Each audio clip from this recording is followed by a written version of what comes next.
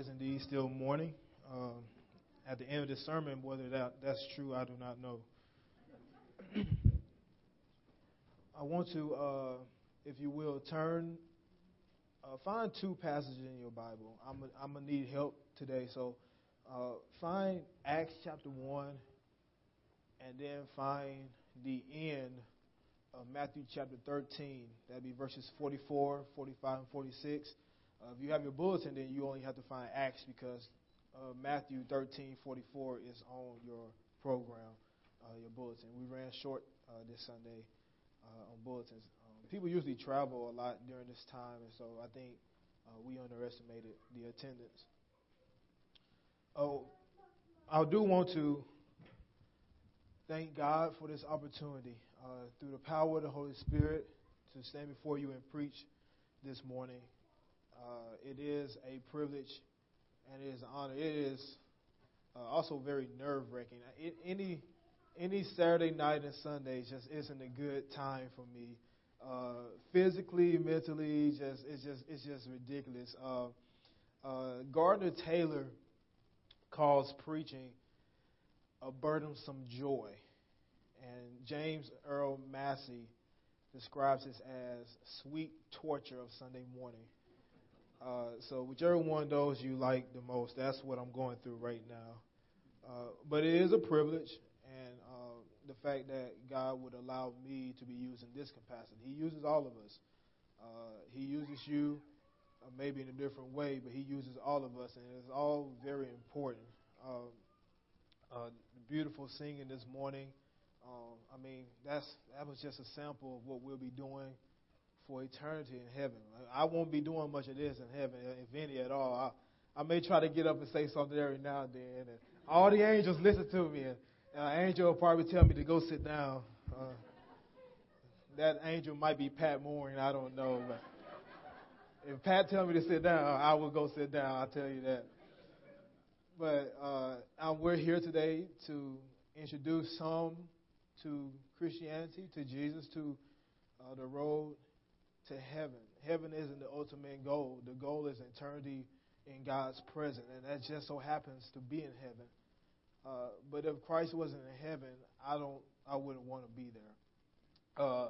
Billy Graham speaks of an instance where he was in this old town for a brief moment to preach, and he got there early, so he wanted to send a letter off to a family or friend. And he sees a little boy, and he asks the little boy, if you can, tell me where the post office is at. And the boy directed him. It's a small town. Just told him a couple of turns to take, and you'll get to the post office. And Billy Graham, in a small town, said, well, thank you so much. And, hey, if you come to the Baptist church tomorrow, I'm going to tell you how to get to heaven. And the little boy said, I don't think I'm going to be there. You don't even know how to get to the post office. So I know how to get to the post office, and I know how to get to heaven here on this morning. I thank Alex. I pray for his safety. The pastor, he and his wife and family are out of town in Georgia. They're stomping grounds, old stomping grounds, and so he's enjoying himself there. To the session, elders and deacons of the church, the lead servants, and all of you that make up this congregation, it is a privilege. Now, here in Acts, I have been trying to go through a series. Now, whether or not you consider it a success or not is up to you. But what I've done was I wanted to look at the ascension, the doctrine of the ascension. And what I did was I went backwards to let everybody know what I go through in my mind often. And so we started at the bottom and we worked our way up. And we started off with, where were we? 6 through 11. And we were looking at the men just standing there, and I challenged us not to be caught just standing and looking, but that we ought to be about God's work, and that we have so much to do, and that now we should not be looking to see if this is the time that the kingdom is here, that heaven has come, that we should be out ministering, doing God's work, teaching and preaching the gospel, baptizing as we go, and leading, making disciples as we go. That's what the first sermon was. Second sermon, we looked at the power of the Holy Spirit and what happens when the Holy Spirit came and when He does come into our lives. and what things ought we to look for in the Holy Spirit. The Holy Spirit doesn't come revealing itself just by speaking in tongues. The Holy Spirit, the ultimate evidence of it is the fruit of the Spirit. Love, joy, peace, gentleness, self-control, those things.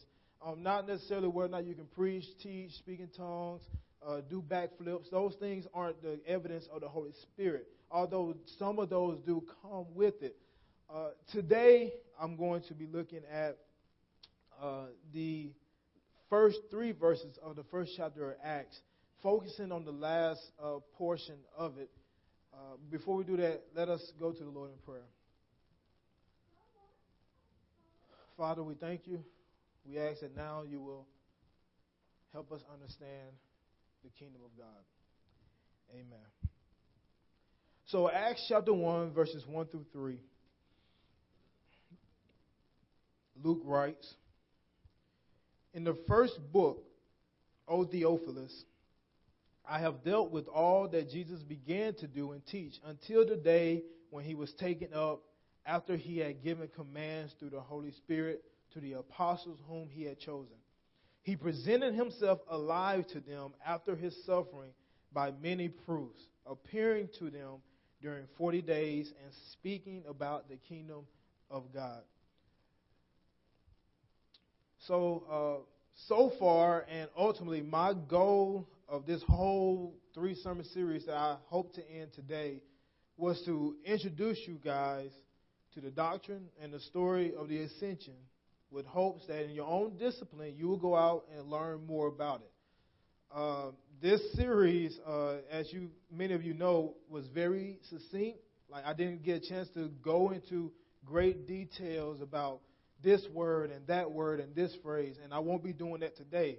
I'm going to preach on the kingdom of God. That itself is a whole nother series that I could do. In Matthew chapter 13 alone, Jesus gives 7 parables about the kingdom of God. All right, so I'm just going to try to give a quick, brief overview. Again, there are so many more resources out there that I hope you guys will look into.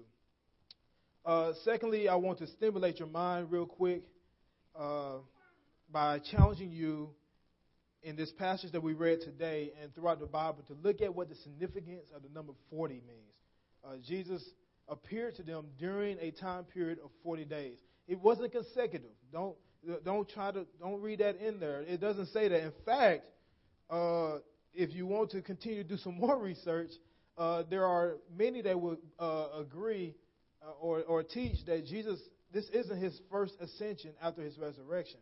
This is just the ascension, the great one, the one that he ascended to and doesn't return from. But if you was to dig into the gospel accounts after the resurrection, there is a lot of things that point to the fact that Jesus may have ascended after his resurrection and then came back to his disciples. One example of that is in John 20:17. I'll read it to you. Jesus in John 20 verse 17 tells Mary Magdalene, "Do not cling to me, do not touch me." That word hapto is Greek. It means to hold on to make physical contact. Do not do that, for I have not yet ascended to the Father. But go to my brothers and say to them, I am ascending to my Father and your Father, to my God and your God. Then in verse 27, it's 8 days later. You find that in verse 26. 8 days later, he appears to the disciples again, and he helps Thomas' unbelief, and he tells him to do what? Touch me. So those are things like that are in the scripture that would say, if Mary couldn't touch him because he hasn't ascended yet, and he tells him about to ascend, then he comes to Thomas and say, you can touch me. Does that mean he's already ascended? So you can look at all those things later. You can ask me more questions about it later. If you want to get on Alex as soon as he gets back from vacation, ask him about it. But what I want to focus on in this last sermon of the series is verse 3.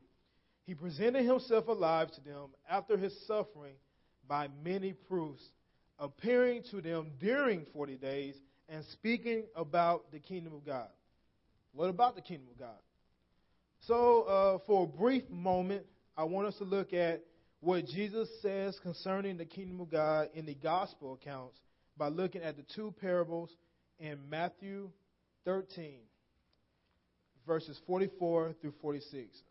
I've already told you that there's 7 parables in this. We're just going to look at those 2.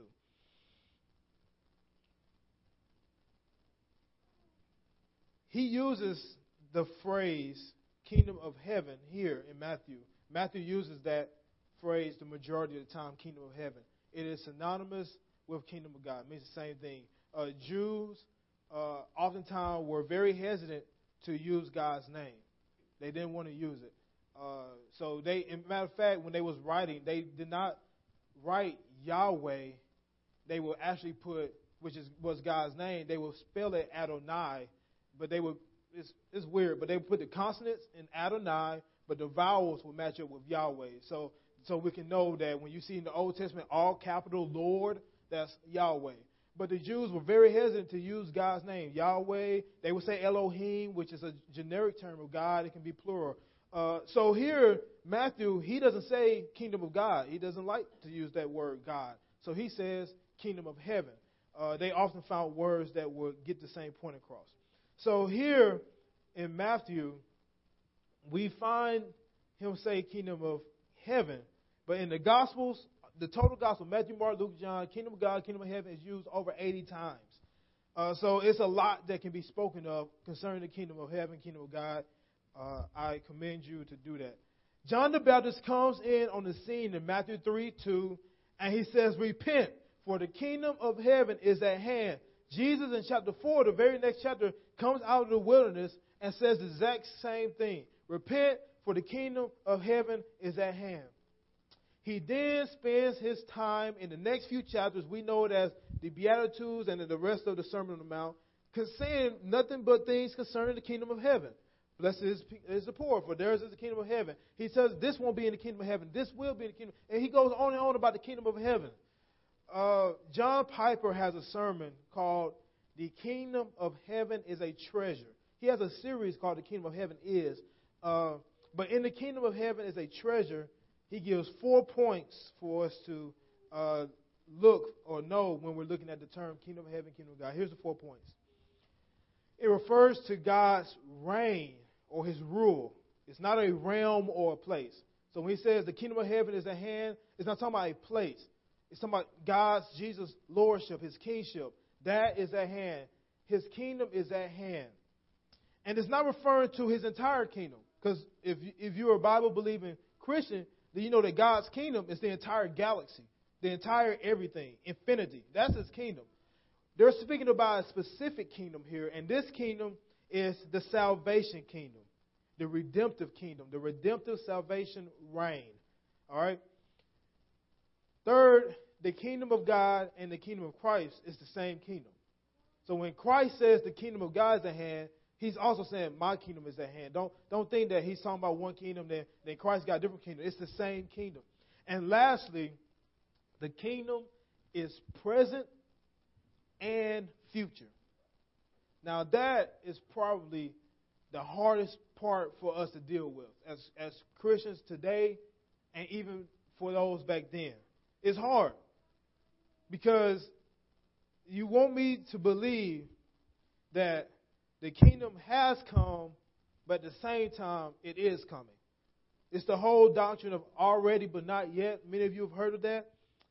So you hold your Bible in one hand and you read it, and the kingdom of God is here. Christ has come. Christ has defeated Satan, right? But then you read your newspaper in this hand, and you're like, that's not true. You turn on the news, you see so much violence, pain, and suffering, and somehow you have to believe that the kingdom of God has come. John the Baptist went through the same thing in Matthew 11.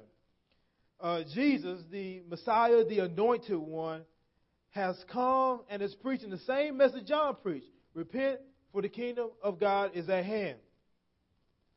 John is in prison. So John sends messengers, and they told Jesus that John wants to know this. Are you the one who is to come, or should we look for another one? If you're the king, the new Messiah, why am I in prison? And so he asked the same question that many of us ask today. Why must I go through suffering? If God is on the throne, if He's the sovereign one, if He is the king of all the galaxy, why are people getting away with murder? Why is there pain and hurt? Why are there Christians across the world being killed for what they believe?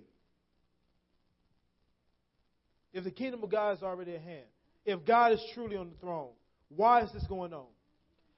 A rapper named KB, he summarizes Timothy Keller's chapter on suffering. I think it's chapter 7 in his book, Reasons for God. And KB summarizes this chapter by saying this: I might not know what the answer is, but I know what the answer isn't. It can't be that God doesn't care or that He's non-existent. Suffering is a problem and why many are rejecting God. But just because you don't know the answer doesn't mean there isn't one. What if God's plan for pain isn't for you to skip it? We need the nightmare to appreciate not being in it. The deeper the pain, the deeper the gain upon its ending. Plus, God takes our pain so serious that He joins us in it. Jesus preaches that there will be pain and suffering, but none more than what He will have to go through. The kingdom of heaven is here, but the process is not complete. Hebrews chapter 2, verse 8 and 9 says this: At present, we do not see everything in subjection to Him. 1 John 3:2 says, Dear friends, now we are children of God, and what we will be has not yet been made known. Now we are the children of God, and what we will be has not been made known. But we know that when Christ appears, we shall be like Him, for we shall see Him as He is. So already Jesus reigns, but not yet in His final kingdom. Already sin has been defeated, but it has not been completely destroyed. Already God has given you His word, but it has not yet totally transformed your life. Already you have been given peace, but not yet has that grace finished its work in you. He who began a good work in you will carry it on until the day of Christ Jesus on its completion. So keep these 4 points in mind as we look at the parables today. Remember point 1, this is God's reign, His rule, not a place or a realm. Point 2, it is the saving, redemptive reign. Point 3, the kingdom of God and the kingdom of Christ is the same. And point 4, it is present and it is future. So Matthew 13, verse 44 to 46, a couple of things stand out immediately when we read these parables. Let me read them to you one more time. The kingdom of heaven is like treasure hidden in a field, which a man found and covered up. Then, in his joy, he goes and sells all he has and buys that field.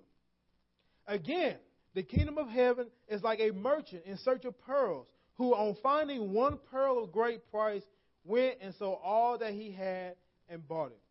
So a couple of things stand out immediately. The first thing is the main point, if not the only point, which is Jesus wants us to know from these 2 parables that the kingdom of God is so valuable that nothing compares to His word. Nothing. The second thing that stands out is that the 2 men found an incomparable treasure different ways. The first seems to have happened upon it in his normal daily routine. It appears that he may have been working in someone's yard. He may have been digging up someone's field, plowing someone's field. He hit this metal or whatever, realized, hey, this is not an ordinary rock. Let me see what's under here. And he found the treasure. He happens upon it. The second was looking for treasure. And as he was looking for treasure, he happened upon the most beautiful thing he has ever seen in his life. How many of you can relate to this fact? People discover the treasure that is Jesus, that is the truth of Jesus, in different ways. They discover it different ways. Someone was not looking for a God, and out of nowhere, Jesus changed their hearts. Some people look for God or a God their whole life, and out of nowhere, Jesus changes their heart. Some people grew up in a Christian home and have been going to church since they were knee-high to a grasshopper, and Christ, at a young age, changes their life. So many ways people have come to the truth that is Christianity. Someone is just so happened to go to church with a friend because they love their friend, not knowing that by the end of the day, they will discover a greater and eternal love. Someone went to church just to be argumentative towards the preacher about his sermon, not knowing that he would believe in the absolute truth on that day. So many ways people have come to the truth that is Christianity. I know people that at one point were atheists.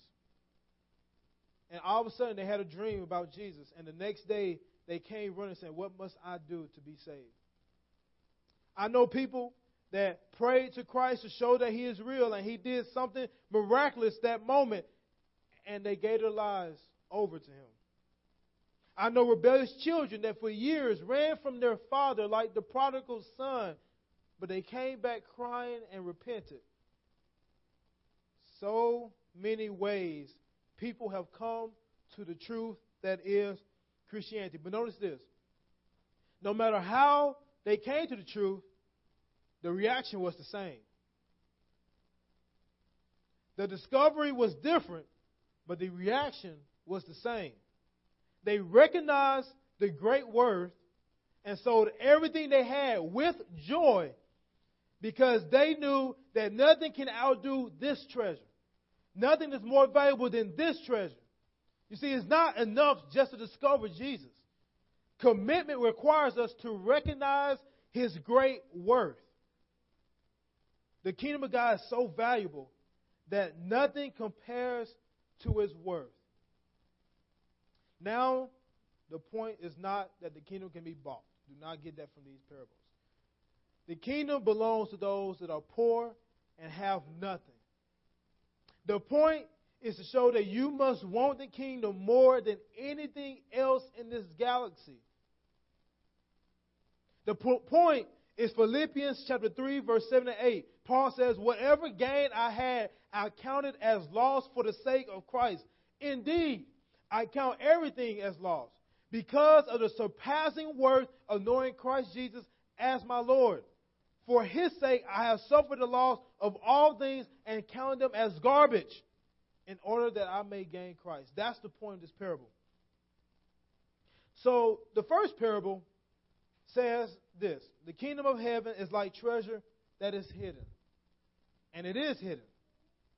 This man was not walking around and just saw it laying on the ground. That's not what happened. Someone didn't give him a map and said, "Find the X on the map and you will find the treasure." That's not what happened. It was hidden. Many, many others could not see this treasure. In fact, the man that owned the land had no clue that the treasure was there. 2 Corinthians 4:4. The God of this world has blinded the minds of the unbelievers to keep them from seeing the light of the gospel of the glory of Christ, who is the image of God. The treasure is hidden. The truth is hidden. And unless the Holy Spirit reveals the truth to you, you can't see it. You won't find it. They cannot see the truth. The truth is foolish to them. So he finds treasure in a field. What he does? He buries it back in the field. He then, in his joy, goes and sells all that he has and buys that land. I want to address a couple of things real quick before I go. For some of you, it won't be important, but for some, they have a couple of questions in the back of their heads. The first is, why would someone just have treasure buried in the middle of the field? Many of us would not grasp the concept because we don't bury our treasure and jewelry in our yard, right? We have banks. We have safety deposit boxes that we put those things in. But back then, they had no banks. They had no safety deposit box. And ancient Palestine was a country that was frequently ravaged by war. They were always in war. And a lot of times they were losing. And so people, not knowing how the outcome of the war would be, will often hide their treasure in their field because their houses would be searched and raided. It's not safe in the house. But if you had a spot that you can remember, you got to remember it now, then you can go back later and dig it up. So here's a couple of examples. Remember in the parable in Matthew 25 when Jesus tells the story of the master who gave talents, gave coins, gave a certain amount of money to his servants?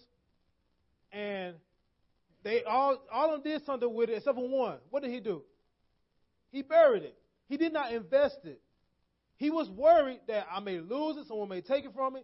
I'm going to just bury it and hide it. So this is a concept that the audience Jesus preached to understands. Josephus, the great historian, you can type in Josephus on buried treasure. That's what I did and got this quote. He says this, and it's on more than one website, so the internet is true on this one. Of the vast wealth of the city, no small portion was still being discovered among the ruins. Much of this the Romans dug up, but the greater part they became possessed of through the information of the prisoners. Prisoners would tell them, I have treasure hidden here. If you let me go, I'll get it, or you can go get it, find it, and then will you let me go? So things like that.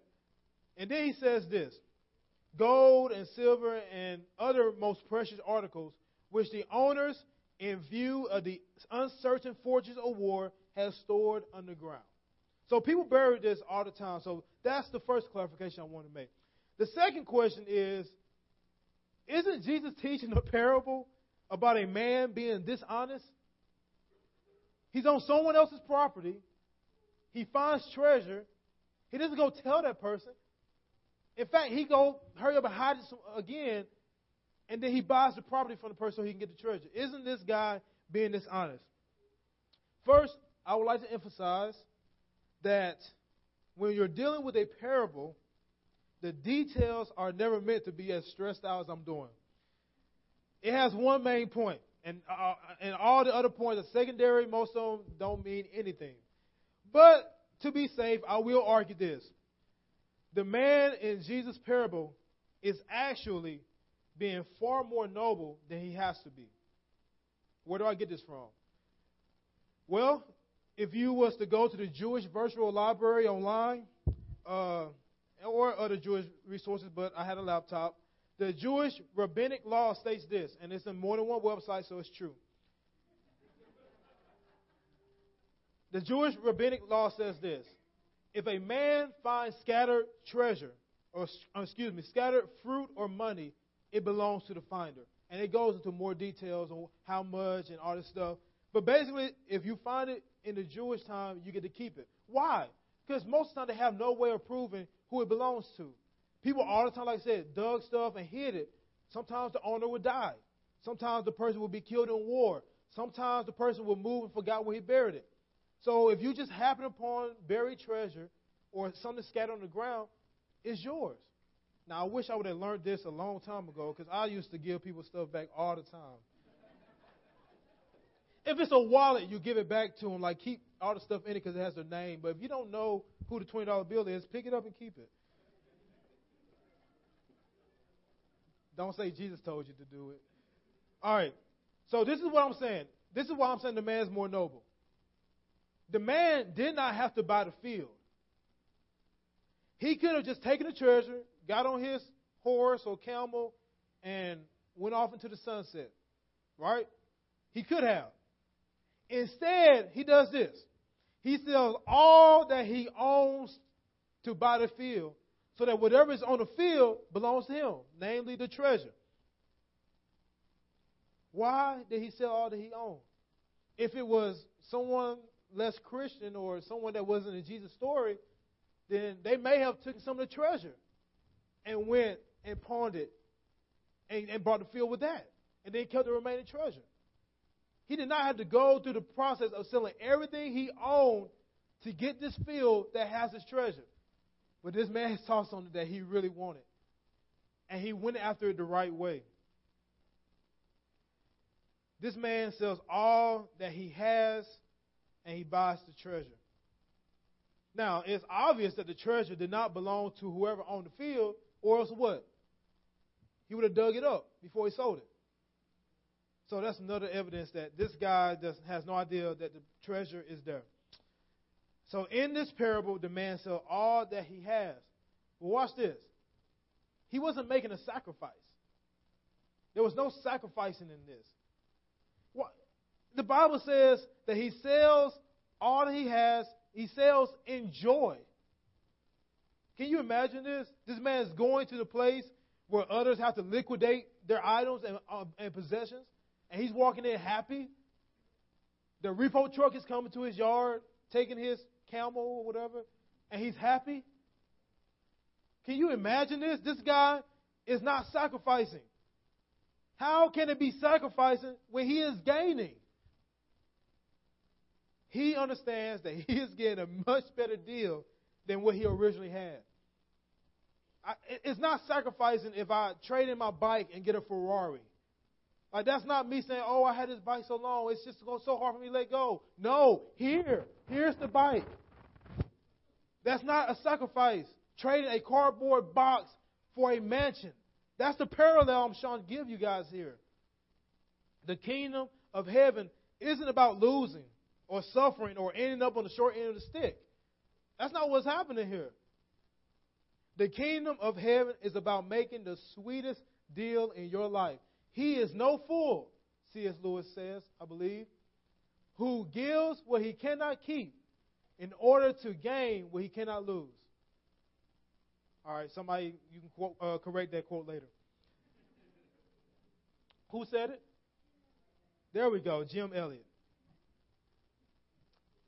So there is a fool in the building, maybe. The kingdom of heaven is about the best trade you'll ever make. The kingdom of heaven is trading hell for heaven. Do you realize that? It's about trading death for life. It's about trading temporary garbage for eternal riches. It's about trading bondage for freedom, shame for joy, rejection for acceptance. It's about trading your fear and emptiness for the love that never disappoints. It's not sacrifice. You're getting a great deal here. As I finish up this parable, it appears to me that the man does not fully know the worth of the treasure he has found, but is willing to sell all that he has for it. He finds treasure. I doubt he has time to sit there and count out how much is there, to see what all is in it. He don't have time for all that. He finds his treasure, realizes his treasure, doesn't know the value, and puts it back in. But one day he knows he's going to finish paying for the field. He's going to buy the land. He's going to dig up the treasure. Then one day he's going to be able to lay out piece by piece the treasure, and he will then see the treasure. See, it's not, I would never know how much it costs. Instead, it is, right now we know in part, and one day we will know in full. 1 Corinthians 13:12. For now we see in a mirror dimly, but then we will see face to face. Now I know in part, then I shall know fully. See, right now a lot of us don't understand what it is that we've given up and what it is that we have gained. We don't understand that right now. Sometimes we feel like we're foolish. Sometimes we begin to question, did I make the right decision? We don't know. This man has given everything he has for some treasure. And one day he's going to realize how much that treasure is worth. Robert McShaney, awesome preacher, pastor, who passed away at a young age. I played some of his year Bible reading, how to read the Bible in a year. I played some of those out on the table in the foyer if you want to pick it up. He has a poem that talks about, then I will know how much. And I won't read all of it, but let me read some of it. When this passing world is done, when has sunk young glaring sun, when we stand with Christ in glory, looking over life's finished story, then, Lord, shall I fully know, not till then, how much I owe. When I hear the wicked call on the rocks and the hills to fall, when I see them start and shrink on the fiery deluge brink, then, Lord, shall I fully know, not till then, how much I owe. When I stand before the throne, dressed in beauty not my own, when I see thee as thou art, love thee with unsinning heart, then, Lord, shall I fully know, not till then, how much I owe. One day we will know what it is that we give up, and we're going to be so happy. So happy, in fact, that after 10,000 years of being glad about it, we'll still be as glad as the first day we was there. Lastly,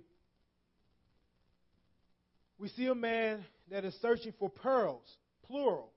He is searching for pearls.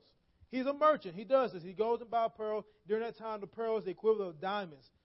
Pearls, you get them, you can make a lot of money off of them. He's searching for pearls until the moment he sees the pearl. There are so many religions and gods, but there's only one true God. And when Buddha fails you, try Jesus. When Muhammad and Allah fails you, try Jesus. When money and your family and friends fails you, try Jesus. He was looking for fine pearls. Then he found one pearl. And he knew, I got to have it. I got to have it. He sold everything he had to get this one pearl. He's supposed to be a businessman. That's not a smart investment. To put all your money, everything you own into one stock. But he does because he found that one thing that he's been looking for all his life. He's been finding pearls over here. He's been finding little pearls over there. He's been finding pearls here and there. But then he found the one that's going to complete him and make him happy for the rest. He said, I got to have it. He sold everything he had for this one pearl. Now, pearls are a big deal, like I said in the New Testament. Remember, Jesus said this, do not cast your pearls among swine, pigs. Somebody read the Bible once. And so he's trying to show the contrast between the most valuable thing that they knew of during that time compared to the most filthy thing they knew of during that time. Pigs weren't nasty to them just because they rolled in mud. Remember, they had no part to do with pork, swine, bacon. God bless them. In 1 Timothy, we see that women put pearls in their braids to show off their wealth. Paul said, no, you got to be more modest than that. Cleopatra, in history, won a bet against Mark Antony.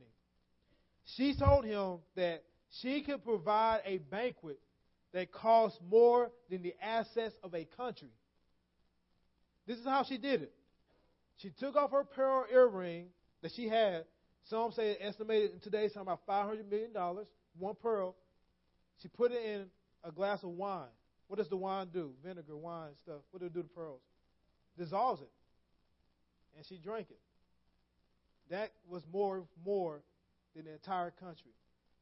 People did that back then. You would have people that would show off how much money they had. So what they would do is get a pearl, put it in a glass of wine, and drink it after it dissolved. It's the equivalent of idiots, well, unless you do it. Well, idiots that get $100 of bills. You may see this on TV, but you may actually know someone that would get $100 bills, like more than one, roll them up, light them on fire, and use that to light their cigar just to show off, I have $100.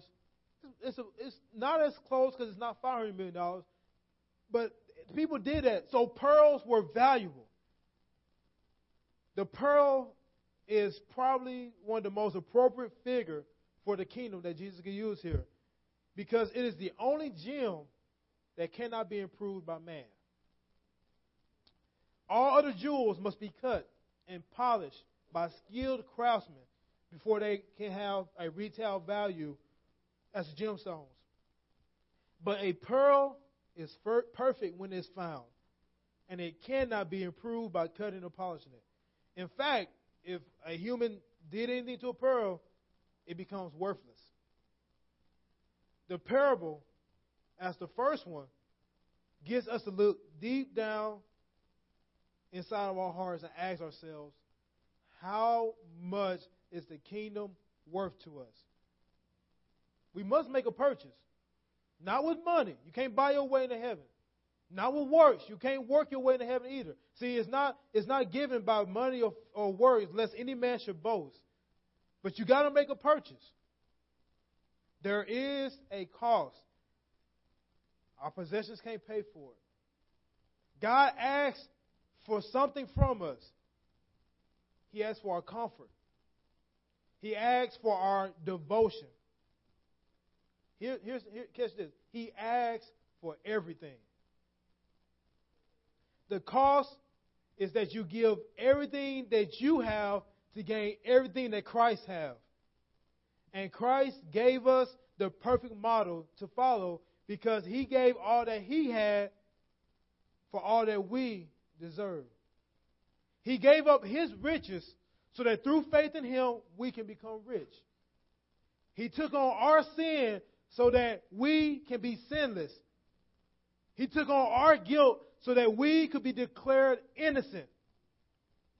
The kingdom requires a great price, and Christ paid that price once and for all when He died for our sins.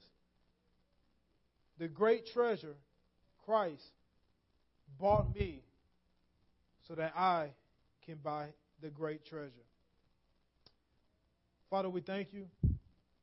We love You. Take away all the vanity in our lives, in our heart.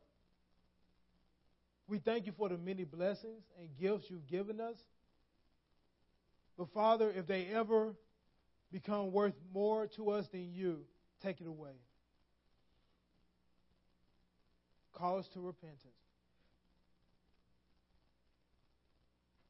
Purge our lives from idols. In Your darling Son, Jesus' name we do pray. Amen.